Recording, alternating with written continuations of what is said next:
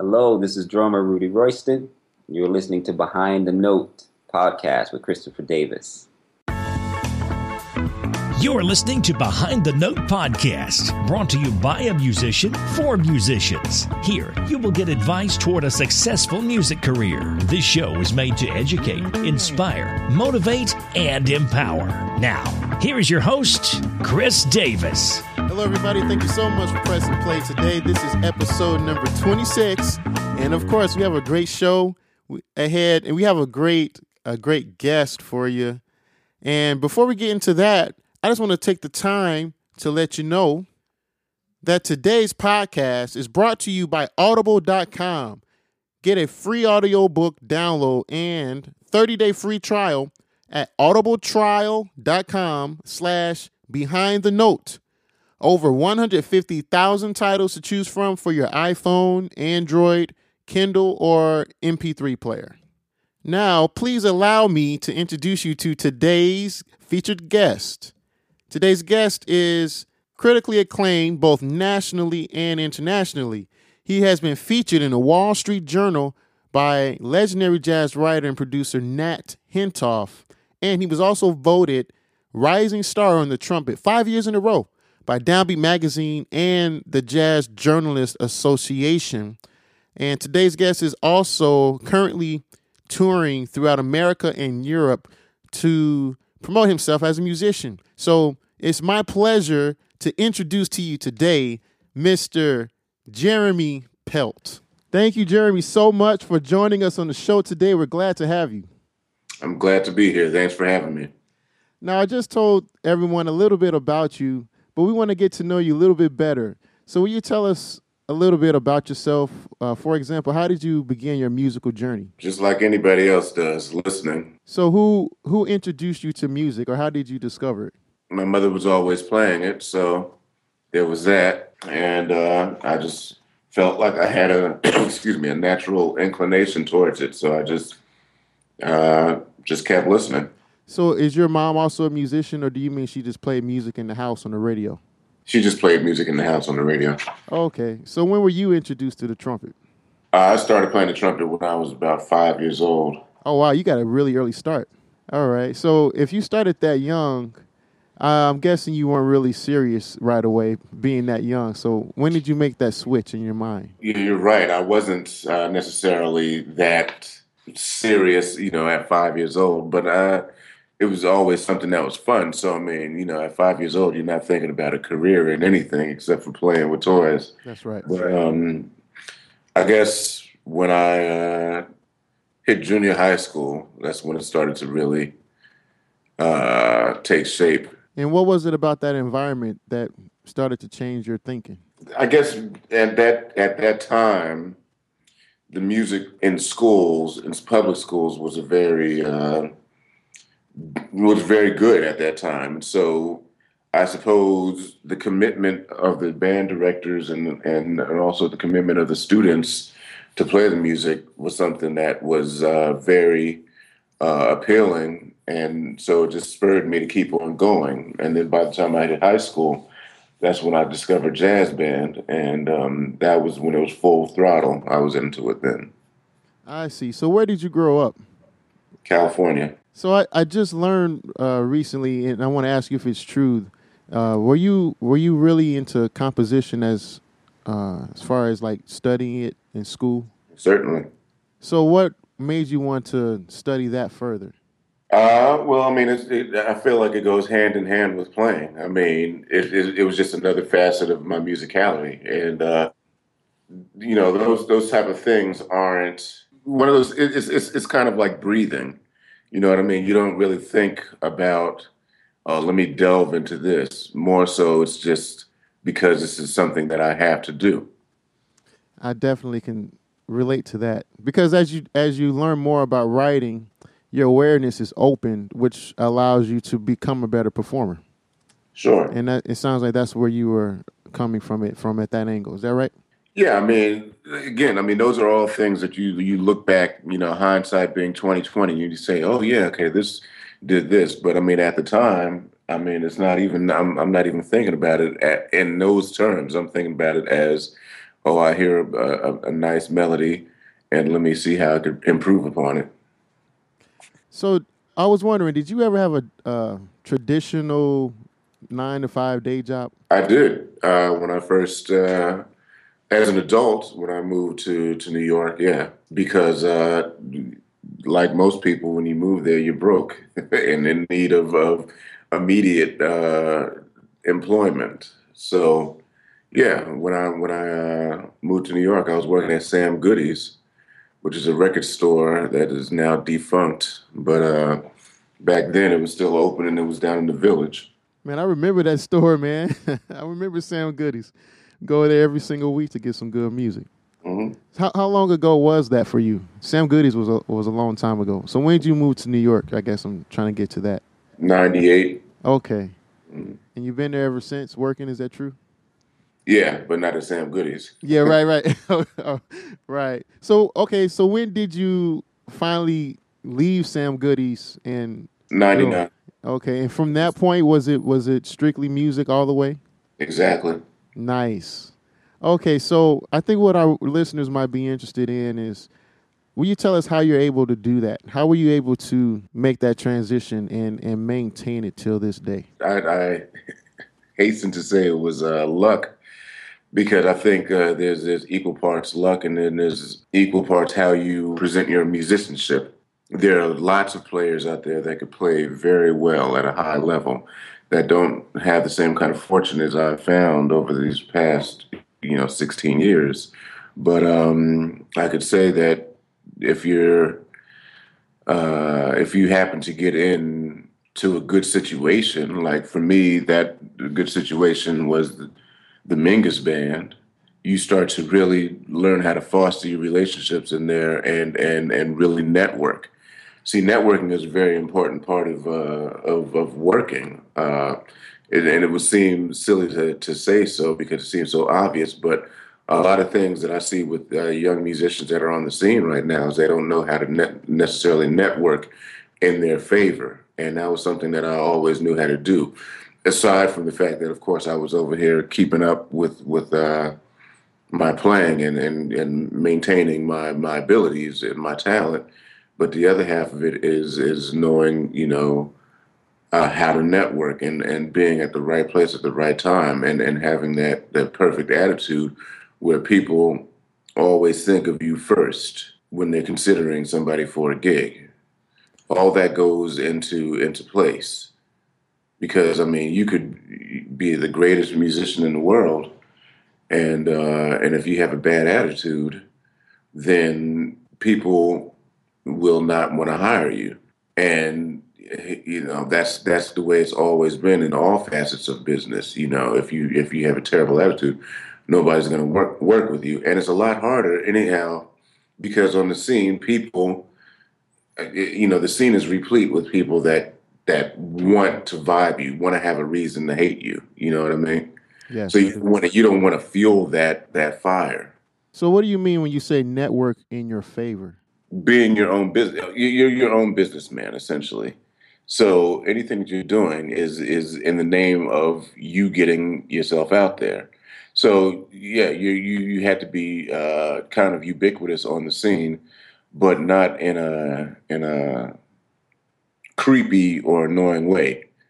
You know what I mean? But you just have to be there. I think Thelonious Monk said something to that effect, like just be on the scene, instead of acting like a hermit. I hear so many people from time to time say, "Oh, I don't feel like going to the session, man, and this and that. I'm not doing that." And they have all these opinions about sessions and whatnot, some of which are very valid. But when you're not working and you're wondering why you're not working, it causes concern. Yeah, that's true. So tell us, if a person wants to be a professional and have a career where they're working, what's required of them to be successful? I know that can mean a lot of things. I know that, but I want your take on that. Well, it's like I said before. It's the attitude, and it's the maintenance of your talent. Those two things are definitely what is needed to survive and to flourish. Also, persistence plays a major factor, and openness is another thing. Because what happens is that what you'll find is that if you get too set in your ways, then you really get pigeonholed. See, that's the thing.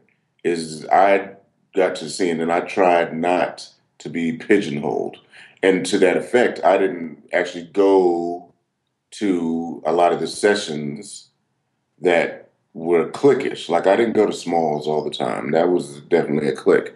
It's much less so now than it was when I first got to sing. And that's not to knock Smalls, because Smalls is a great venue that nurtures talent all the time. So that's not to knock it. But there was a time where Smalls, there was a time where Smoke, and before Smoke, it was Augie's, where you had kind of a clique of musicians that played there, and it was almost like an exclusive club. Whereas I sought not to kind of be in there. I always went to places that were more neutral, just because I didn't want to be in one clique or another. I understand that. So what venues did you choose?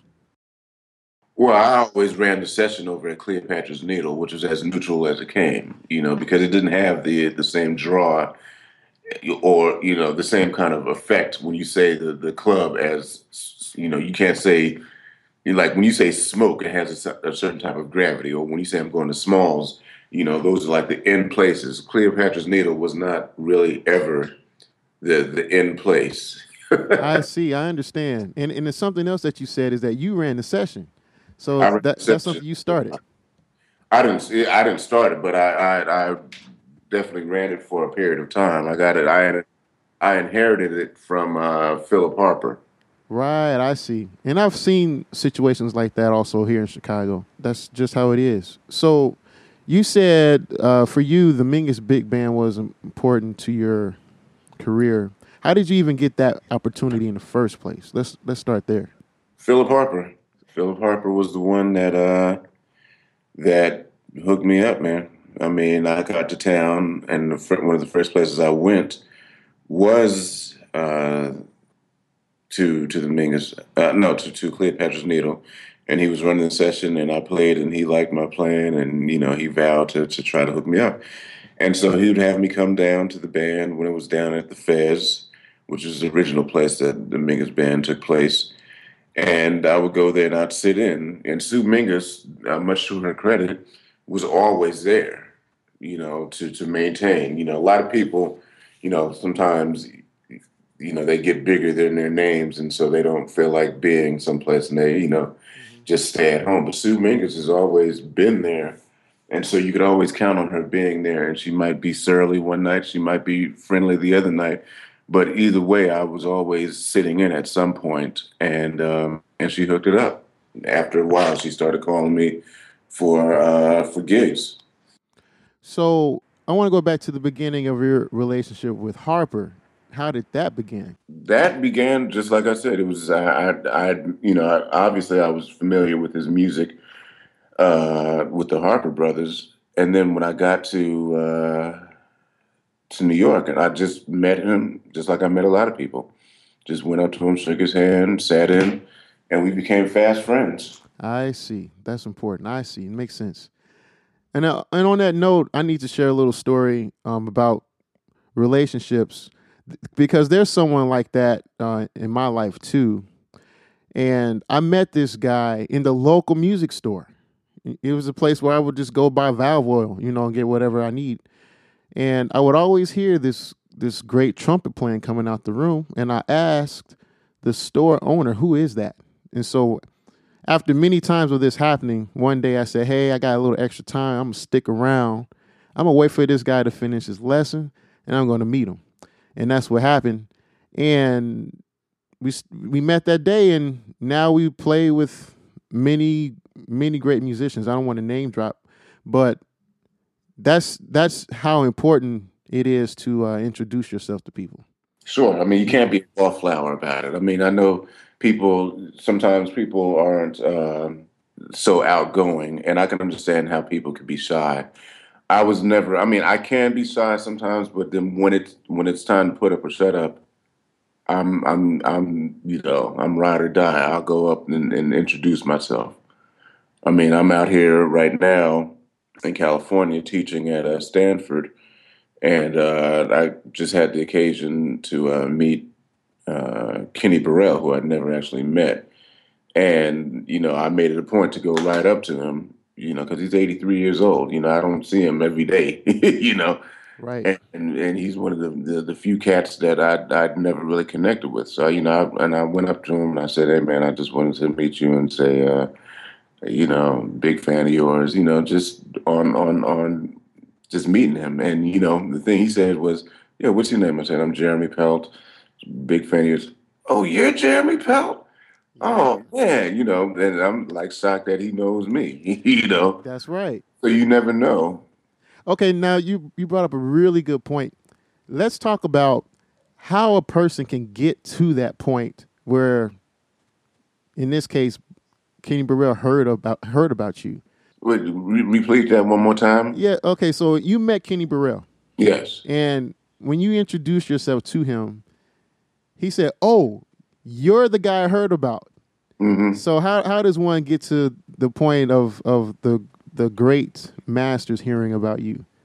What does that take? What does that involve? If you're on the scene for an amount of time and you put out records that have been, I guess, praised or really played on the radio a lot, I think that's the main way. I mean, a lot of times you'll meet some of the older cats that aren't as hip to what's current in the scene. So a lot of times what's happened with my career thus far is I've been fortunate enough to play a lot with their contemporaries. So if I'm meeting Kenny Burrell, he might know me from having played something with Jimmy Heath, and they're up and around the same age, or Cedar Walton, people that were around, and so there's that frame of reference right there. And again, that all goes back for you. That all goes back to Mingus, correct? There's not a direct line, but I mean indirectly. Okay. Indirectly, I would say that's very possible. Jeremy, I want to take time right now to acknowledge our sponsor. For you, the listeners of Behind the Notes podcast, Audible is offering a free audiobook download with a free 30-day trial to give you the opportunity to check out their service.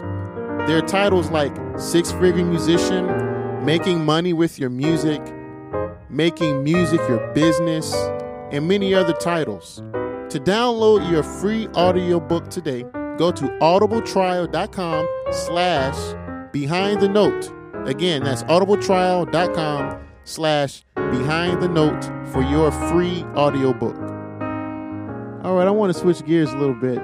Let's talk about what it takes to be a good band leader. Mm-hmm. Because you've traveled the world as a band leader, and just teach us a little bit about what that takes. What does that really mean, and what type of work is involved there?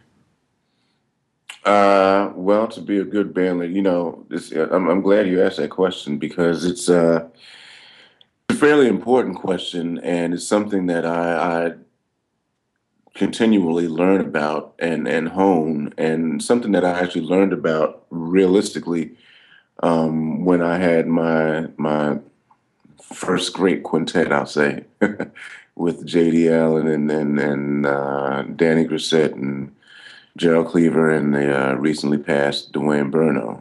And they taught me a lot about how to maintain, because a band leader doesn't just necessarily mean you pick the songs and you get up on stage and you snap it off and you're playing and you take the first solo. And to be a band leader in its entirety means that you're the one that's charged with taking care of every aspect of the gig and making sure that your musicians are well taken care of on the bandstand and off the bandstand. You have to be representative of your music and representative of their concerns as musicians, and making sure that that everything is right. or as right as they could be. You know, um, being a band leader definitely is more than just snapping off a song. You know, you have to take everything into consideration around you as a leader.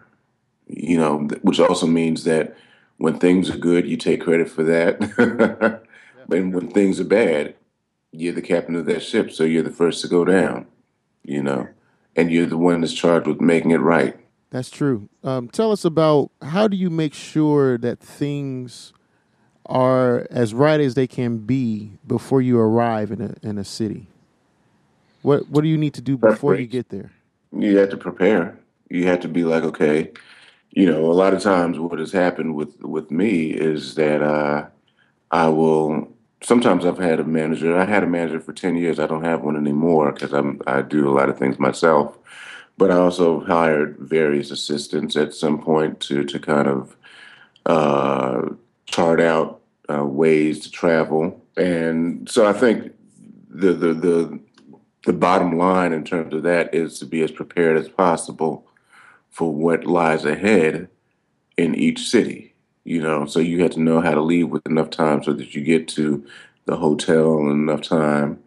You have to also leave room for error because it does happen. So you have to have a cushion just in case things don't go the way you had planned for so carefully. What's the amount of cushion that you've come used to providing for yourself? It depends on the event. It depends on the time. You know, it really just depends. I mean, sometimes you know, it's hard to really give a definitive answer because it depends on the situation. But it does. It just suffices to say it does take a bit of foreshadowing. All right.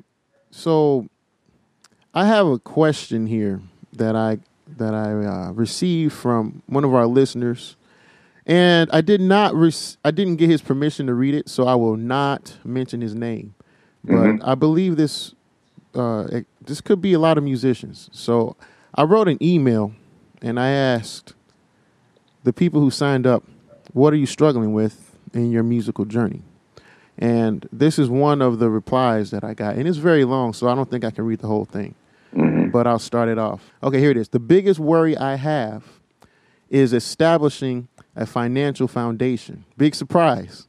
Hmm. I am trying to figure out how I will balance maintaining my musical integrity and pursuing the musical opportunities that interest me Hmm. and building a foundation to eventually, but hopefully very soon, fairly soon, support myself and my family. My ideal is teaching at the university level while having the freedom to play the gigs I want to play and not have to worry about money. Being paid to play music is awesome until that money has to pay your expenses. At that point, it feels like a job. And I'm working a day job in sales right now, and I don't particularly like it. It does help with the expenses, leaving any money I make from gigs as a bonus. But then he goes on to talk about how he prefers to be teaching, and he's considering doing what is this, a doctorate degree. So and he has a lot more to say, but I think this could be a lot of musicians. What do you think about what he had to write so far? Certainly not unique. You know, Yeah, yeah, it's like you said, it could be a lot of musicians, and it is a lot of musicians. Hell, I'd like a university job too. You know, yeah. I was going to ask you if you are doing that. Okay. well, I had one. I was at University of Hartford for about 2 years. Um, you know, that's such a tough call.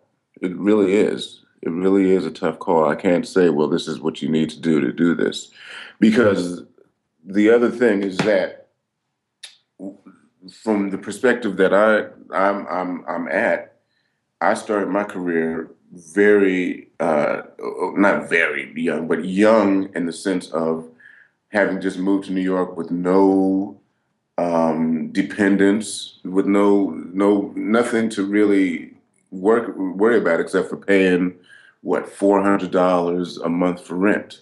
And yeah, I mean at that time that was a stretch because I was pretty much broke, hence the job over at Sam Goody's. But certainly I didn't have a lot of the things that I do now have, which I couldn't imagine starting out, or not even starting out, but trying to branch out and forge a career at this point. I've got two kids. Okay, I was So going to ask you about that too. Okay. yeah, so I mean, to have a family and whatnot, and try to do it at this point it's not it's difficult, but not impossible. And my hats go off to anybody that would really try to start it off and have a degree of success. I mean, I can't. I really can't. I don't know what to even how to even approach coming up with any kind of solution to that conundrum, because I've simply just never been in that situation. Like I said, I mean, when I started out, I had no worries in the world except for $400 a month for rent. And so, I mean, I could stay out till 5 o'clock in the morning. I mean, my pretty much my schedule was and I lived all the way up in Washington Heights, so that's 160th Street. Meanwhile, Sam Goody's is in the Village on, was in the Village on 6th Avenue and 8th Street. So that's a bit of a hike right there. And what I would do is I would wake up at 7, 8 o'clock in the morning. I'd open up the store, and there was no 9 to 5. I mean, these hours were kind of inhumane. So we'd be working from maybe 9 to 9 or something like that. Then you closed and you had to vacuum up the whole store. And then from there, I would go right to the session. And the session would be from 11 or midnight until 4 o'clock in the morning. And then I go back home and then reset and then get, maybe 3 hours of sleep or 4 hours of sleep. And that's what I was doing for quite a long time. A bit of time at least, and until I got more established and started being able to go on the road and do things like that. So I mean that's kind of like a sampling of what my schedule was like. But again, I didn't have any dependents or anything like that. Nowadays, it's like I said, I can't. I couldn't imagine saying, okay, now with kids and family and whatnot, and a day job, I'm going to go ahead and try to do this. But I will say this: the way that I was raised was that you have to hustle. Matter of fact, that thought was just in my mind yesterday. I think I posted something on Facebook about it. The thing is, if you want anything bad enough, you're going to have to hustle for it, man. And hustle hard. You know what I mean? So you had to come up with a plan for yourself. And a lot of times that plan will fail. Sometimes it'll surprise you and be great. You know what I mean? And things will work out.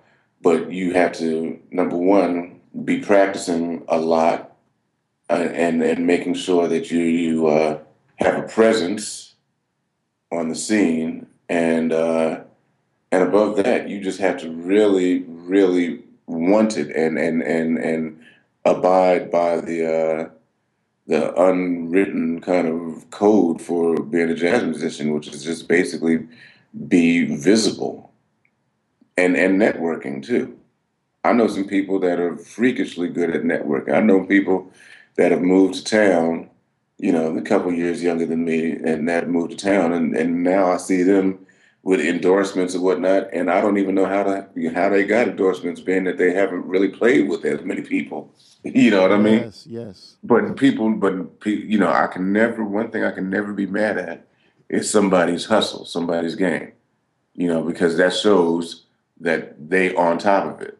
So, I mean, the only thing I would suggest to any person that has that has that will to want to do it is they have to really, really, really be on their hustle. Thanks a lot, Jeremy. Mm-hmm. I have one more question because we're coming up on time, and I want to keep my word. Just tell us one of your habits that you believe has attributed to your success? Being gracious. Yeah, I'm just nodding my head. Yeah. But I know you can't see that. Yeah. Yeah, it's that's something that is a very big plus is being very gracious about the success that I've had and not taking that for granted. I've taken a lot of other things for granted in my life, but one of the things that I really have not have never really taken it granted is the success that I have accrued over the past 16 years and whatever, comes along. Well, thanks a lot for sharing that with us. Man, you've been great, and we're so thankful that you took the time to share with us today. Thanks a lot, man. All right. Thanks a lot. And that was our talk with Mr. Jeremy Pelt.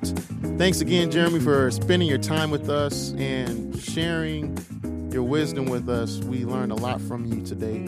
Just thank you so much. And at the end of the episode there, I brought in a question from one of our fellow listeners. And I'm actually going to talk more about that letter next episode because I realize that represents many musicians. So I feel it's important to spend some time with that. But as far as today's episode, in a nutshell, I'm going to wrap it up by reminding you of these 4 points.